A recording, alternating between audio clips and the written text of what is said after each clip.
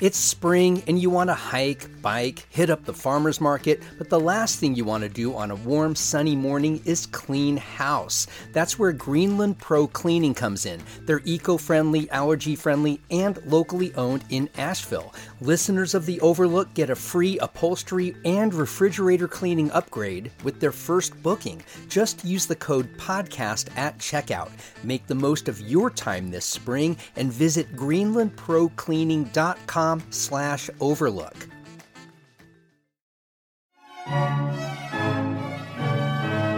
Imagine you're a classical music composer about to premiere your final symphony. Behind the scenes, your family and a stranger are about to throw everything into disarray. Welcome to A God in the Waters, the latest play by the venerable Asheville writer David Brendan Hopes. Look for a lot of laughs, but also a deeper reflection on the making of art and its impact on the people closest to the genius at work. The Sublime Theater presents A God in the Waters May 9th through 18th at the BB Theater in downtown Asheville. For tickets and details, go to thesublimetheater.org. I am a maker, a builder, a baker, although sometimes my messes are all that you'll find. I'll tell a story, both true and allegory. Oh, the process is precious, so it takes up all my time. Mike Lamb grew up in Asheville and joined the city's police department in 1998. Over the ensuing years, he worked under 6 different chiefs until last month, when he was named the interim chief with the sudden and surprise retirement of David Zack.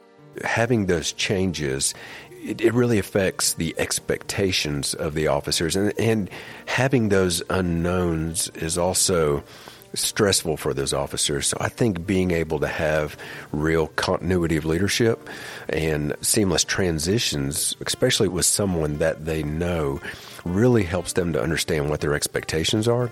And it also gives them the freedom of being able to explore innovative ideas that they may be afraid to bring forward whenever we have a rotation of chiefs. This is The Overlook with Matt Peiken, a podcast about the news, arts, issues, and trends of Asheville, North Carolina. Today, I begin a 2-part conversation with Interim Chief Mike Lamb. He tells us about his path to law enforcement and what he believes he brings to leadership atop the Asheville Police Department. We also talk about how a carousel of leadership has affected the department, how Chief Lamb views his department's partnership with Buncombe County sheriffs, and the other partnerships he believes is critical to policing a community marked with visible levels of addiction and homelessness. This is the first in a 2-part conversation. The second half posts Monday, January 15th. I began by asking Chief Mike Lamb whether careers in law enforcement run in his family. I've got 2 sides of my family. One side of my family is from the mountains of western North Carolina. So the Lamb side of my family comes down from Hot Springs into Asheville, and that was at the turn of the century, and became rooted in Asheville probably in the 1950s. I grew up in the same house that my dad grew up in off of Riceville Road in East Asheville. But then my mom's side of the family, her maiden name was Fuentes, and so I had that Mexican heritage also. But my grandparents ended up moving here from Texas, from Austin, Texas, and helping take care of me and my sister when we were little. And my uncles on my mom's side of the family are all law enforcement. I think great-grandfather was a constable down in McAllen, Texas. So, and then both of my uncles were cops in Austin PD.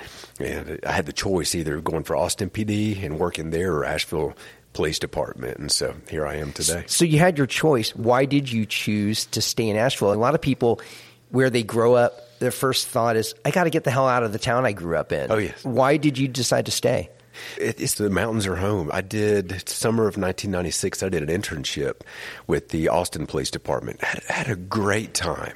I worked with their narcotics unit undercover. Back then I had long hair and a goatee, and I had when I was in college. At the time in college at Western Carolina University, I was doing a lot of rock climbing, a lot of mountain biking, spending times just in the mountains on the trails.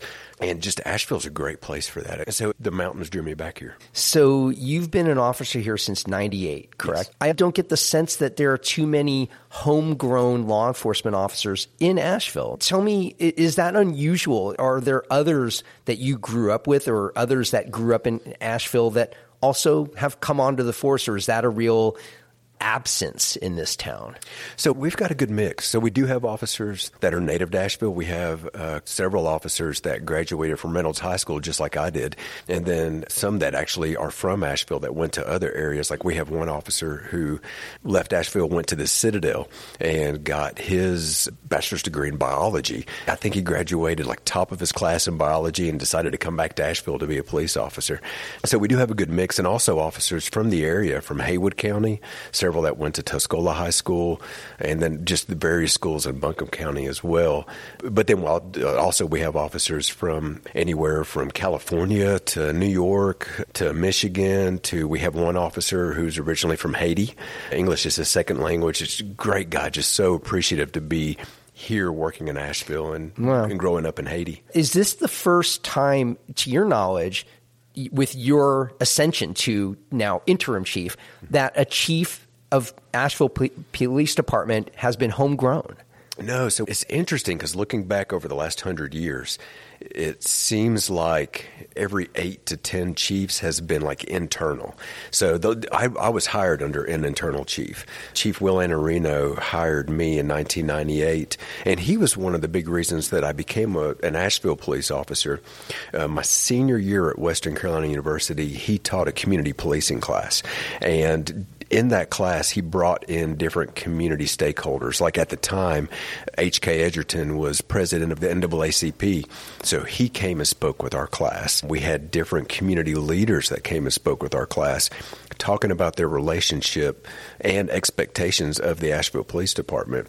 Just the community policing philosophy of the department back in 1998 and the way that the department integrated with the community really impressed me. So I decided, hey, I'm just going to put in for APD and stay here. Yeah, so you were hired by somebody who grew up here. In your time here, since you've been on the force, have there been other Asheville or Western North Carolina raised chiefs? No. So Will Anarino, I think he served from 1994 to 2004 as an internal. And then we had Chief Hogan. And then right after Chief Hogan was Chief Will Anderson. And then we had some interims, and then Chief Tammy Hooper. And then we had another interim or two, and then we had Chris Bailey, who was here, and he was great for the time he was here. It's just so short. It was a 6-week time frame. But during that time, he got his take-home cars, and we're able to have visible tattoos on our arms. So, of course, we had another interim, and then Chief Zach after that. What has this, and this is my term for it, I guess a carousel of chiefs, what has been the effect on your department? I think it definitely affects the agency culture because different chiefs come in and they have to learn the community, and then they also have to learn the officers, and then they have a certain set of expectations that the officers have to adhere to. And so having those changes, it really affects the expectations of the officers, and having those unknowns is also stressful for those officers. So I think being able to have real continuity of leadership and seamless transitions, especially with someone that they know, really helps them to understand what their expectations are.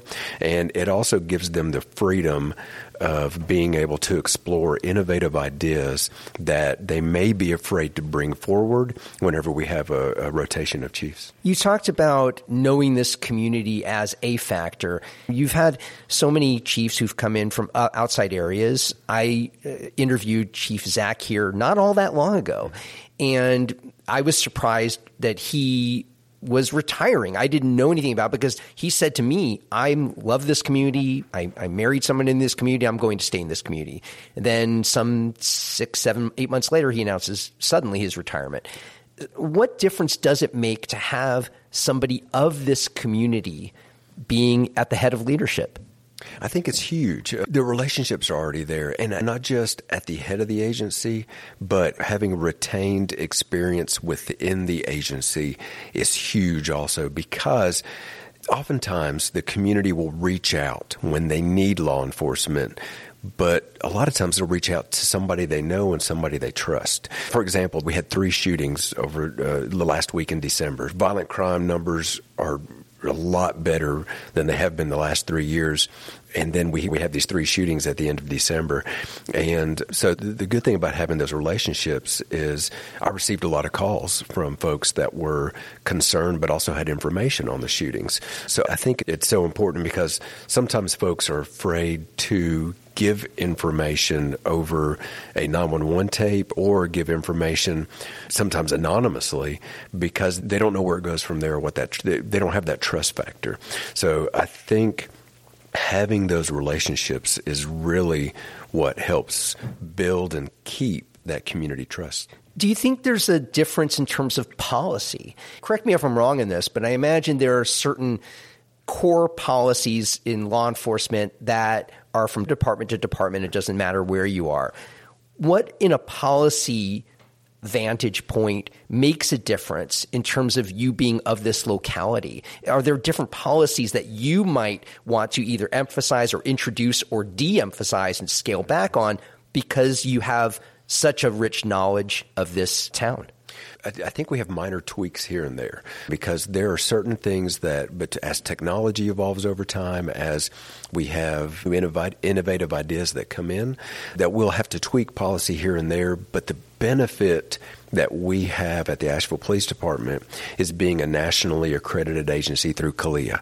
So that accreditation means that there are certain policies and certain guidelines that we have to maintain. What is CALEA, by the way? CALEA is a national organization that, and I can't remember the acronym right now, but it's basically it's a national organization that looks at law enforcement certifications. And so we are audited and we have assessors that visit us on a regular basis to make sure that we not only have these policies, but we're also adhering to these policies. During the reaccreditation phase, they review our policies, interview officers, interview supervisors, but then they also interview stakeholders and citizens within the community to make sure that we're adhering to the policies that we have. So when it comes to setting policy, you mentioned CALEA being sort of a guiding post. Mm-hmm. Is there a sense that local knowledge makes a difference, or is it more where your local knowledge makes a difference in terms of community trust and relationships rather than policy? I think they both intertwine. I think generally to make sure that we are staying with national best practices in policing, that's where the CALEA accreditation helps. But again, as long as we have those baseline policies, we can tweak those policies as the community needs within the city of Asheville, because each community wants to be policed differently. Like you can't police one neighborhood the same way that you can another, and because different neighborhoods have different concerns. So we can have a guideline in how to administer community policing, but then we can tweak it specifically to what the needs of not only the community is, but the needs of each neighborhood as well. How does Asheville want to be policed? Oh, gosh. So there's a balance there. And I think one thing that resonated with me was during our 60-day initiative that we did back in the spring. You're talking about the initiative with the county, with the sheriffs? That is correct. Okay. Yeah, and that was we were appreciative of the county's extra presence that they provided to us. And just like we're limited in staffing, they're limited in staffing as well. And they have a whole county to cover. But we conducted that initiative 7 days a week, and while the county was able to help us 2 of those days. But during the initiative, while conducting foot patrol, I remember talking with a guy up at Pack Square, and he really thought that it was nice how our presence was there, giving a sense of safety, but not overbearing. And I thought, really, that's something that I've heard over the years on a regular basis, is that it's good to know police are there, and that if you need an officer, they're not far away, but not on every street corner. So I think within Asheville, it's that balance of showing presence, but at the same time, making sure it's not an overbearing presence. More after this.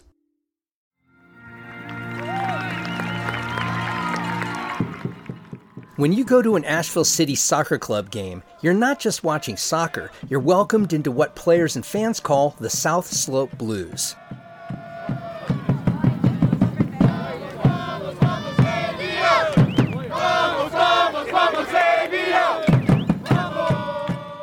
The South Slope Blues, they're amazing. This is the coach of the women's team, Brooke Bingham. The atmosphere is what makes Asheville City Soccer so great. Longtime player Laura Greb. We have the most dedicated fans. We have our South Slope Blues. They post up in the corner of the field every game. They've got their drums, they've got their smoke, they've got their loud voices. You can hear them for miles. Elite men and women players from throughout North Carolina team up in Asheville for a 2-month season against other aspiring pros from all over the Southeast. Home games this season begin May 18th at Greenwood Field on the UNC Asheville campus. For details, tickets, and your first steps into the South Slope Blues, visit Asheville City Soccer Club at ashevillecitysc.com.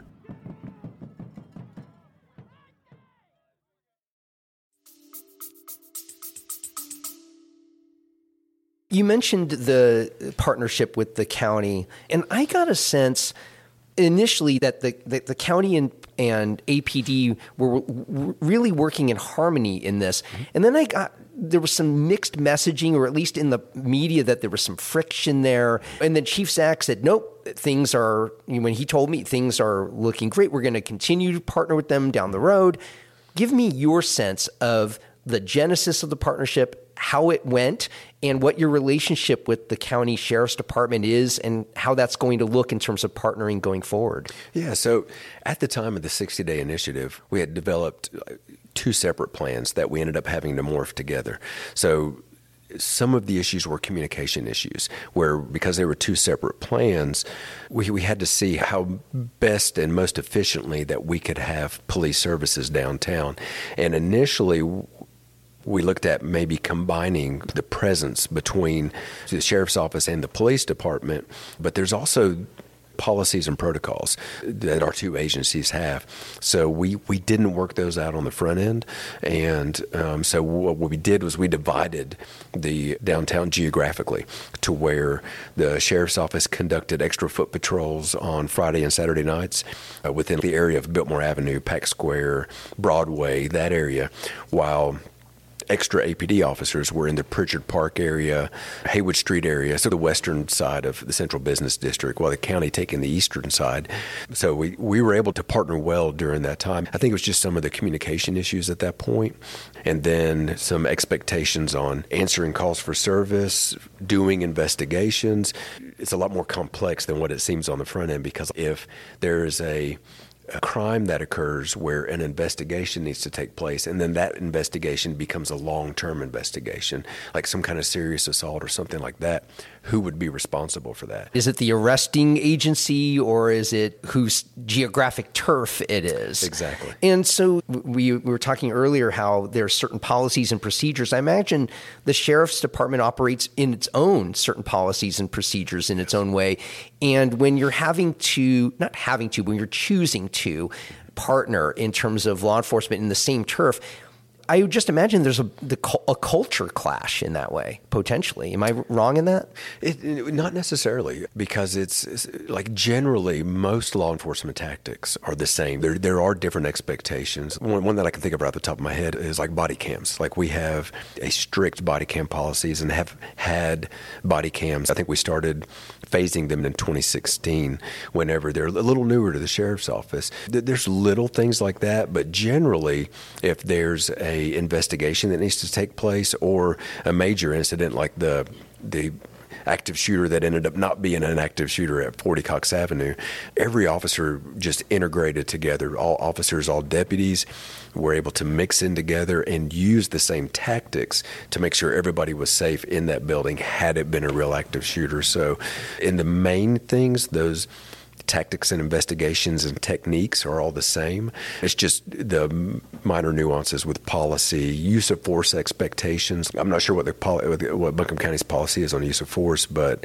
ours is if an officer is you have to apply any force. Like if somebody pulls away and they have to pull them back to put handcuffs on, we consider that a use of force incident, and then that use of force reporting has to go along with that.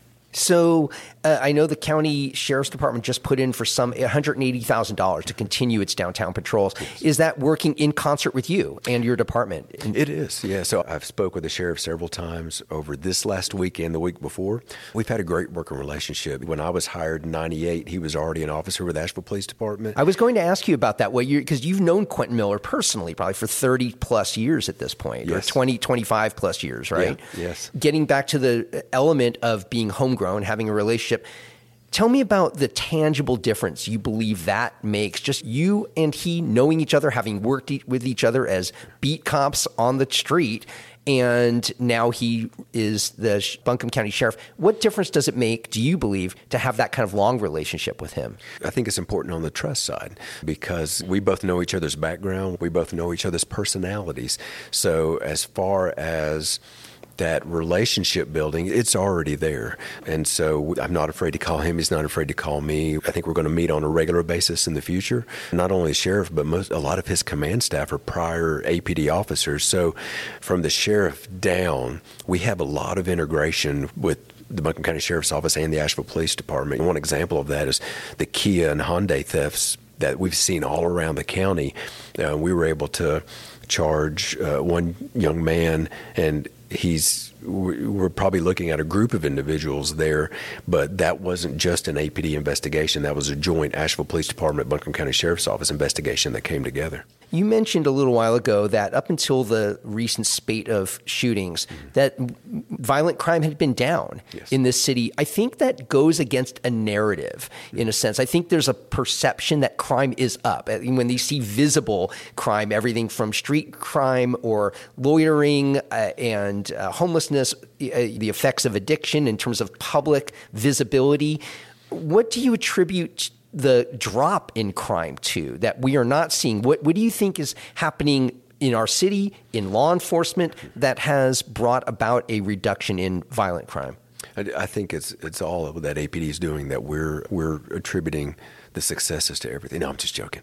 No, it's multifaceted. It really is. Crime stats are so fickle that there's so many different sociological issues that contribute to a rise in crime or a drop in crime. I've had great opportunities over the years at the police department, and I've served in a lot of different capacities. And during my time in the detectives division, I learned that there's a proportionality rule when it comes to crime, and it is that a small group of individuals commit disproportionately the larger amount of crimes that are out there. So we could have 1 to 2 individuals that go on either a robbery spree or a shooting spree or a break-in spree. Asheville's not a big town, so that really affects what the crime stats look like. When I was in the gang unit in 2009, we started a focused deterrence model, and that's originally out of High Point, but then we partnered with John Jay College to look at which offenders are committing these crimes, and then we tried to get them resources to stop committing the crimes, but we also had the punishment part of it where there's the jail time if you don't stop committing these crimes. And I know that there's been different talk about reinstating that over the last couple of years. You're getting to something that I think is there's no right answer in the sense that I guess it's a subjective and learned view of what is the right balance between helping people and using the strong arm of law enforcement. And when we're talking about a lot of the street elements here, whether it's helping people get off the streets, whether they're addicted or homeless, and there are certain crimes that happen as a residue of some of that. Where do you stand in that in terms of how do you think the city has been, just from your vantage, in terms of its balance of helping versus using the strong arm of law enforcement to clean things up? Yeah, I definitely think that there has to be a balance. I think if we can get our staffing back up and be able to implement some of the community policing and innovative ideas that we've had in the past, I think that'll be helpful. Do you think the absence of staffing or the understaffing hurts some of these more nuanced ways of approaching crime? Yes, I think it does. So it has to be a combination of presence because as we've seen over the last 3 years, police presence affects crime, or at least the perception of safety in the public eye. And so we've heard that several times from a variety of communities that have asked for more police presence, because when it was there, they visibly noticed it and how the environment changed. So I think that one of the funner assignments I had was being a sergeant over our downtown bike unit.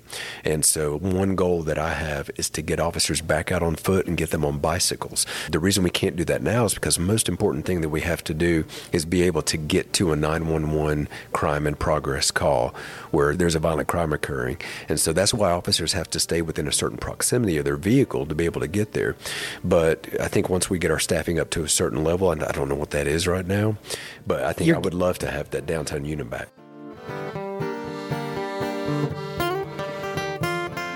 Remember, this is just the first in a two-part conversation with Interim Asheville Police Department Chief Mike Lamb. The second half posts Monday, January 15th. Our conversation took place at the BB Theater in downtown Asheville, which is available to me due to the largesse of Susan and Giles Collard of Asheville Contemporary Dance Theater. The theme song for The Overlook, Maker's Song, comes to us courtesy of the Asheville duo The Resonant Rogues. If you value The Overlook's place in Asheville's media landscape, please consider joining dozens of others who are supporting the show through my Patreon crowdfunding page. Become a member for as little as $5 a month. Visit patreon.com/The Overlook Podcast. Our First Look newsletter gives you just a handful of daily headlines from around the local media landscape to get you on your morning. We also have a weekly newsletter devoted to all things The Overlook that hits you every Friday. Both are free and available at podavl.com/newsletter. The Overlook is a production of Podcast Asheville. New episodes come out every Monday, Wednesday, and Friday wherever you get your podcasts. You can find us on any social media channel at AVL Overlook. And I'll see you on the next episode of The Overlook with Matt Peiken. Hey everyone, Matt Peiken here from The Overlook, and I'll get back to my conversation in just a moment. But I'm asking you, the listener, yes, you listening this very moment, is The Overlook making a difference in your connection to Asheville? Do you know more about what makes this city tick and where we're struggling? If you had to give up 1 cup of coffee every month to do your part to keep this show going, would you step up? If you answered yes to any of that, and I really hope you did, please join dozens of other listeners by supporting The Overlook with Matt Peiken through my Patreon campaign by giving just $5 a month. Give it higher levels and you'll earn free tickets to my live podcasting events. Your support means the world to me and helps keep this show free for anyone to hear. Go to patreon.com/The Overlook Podcast.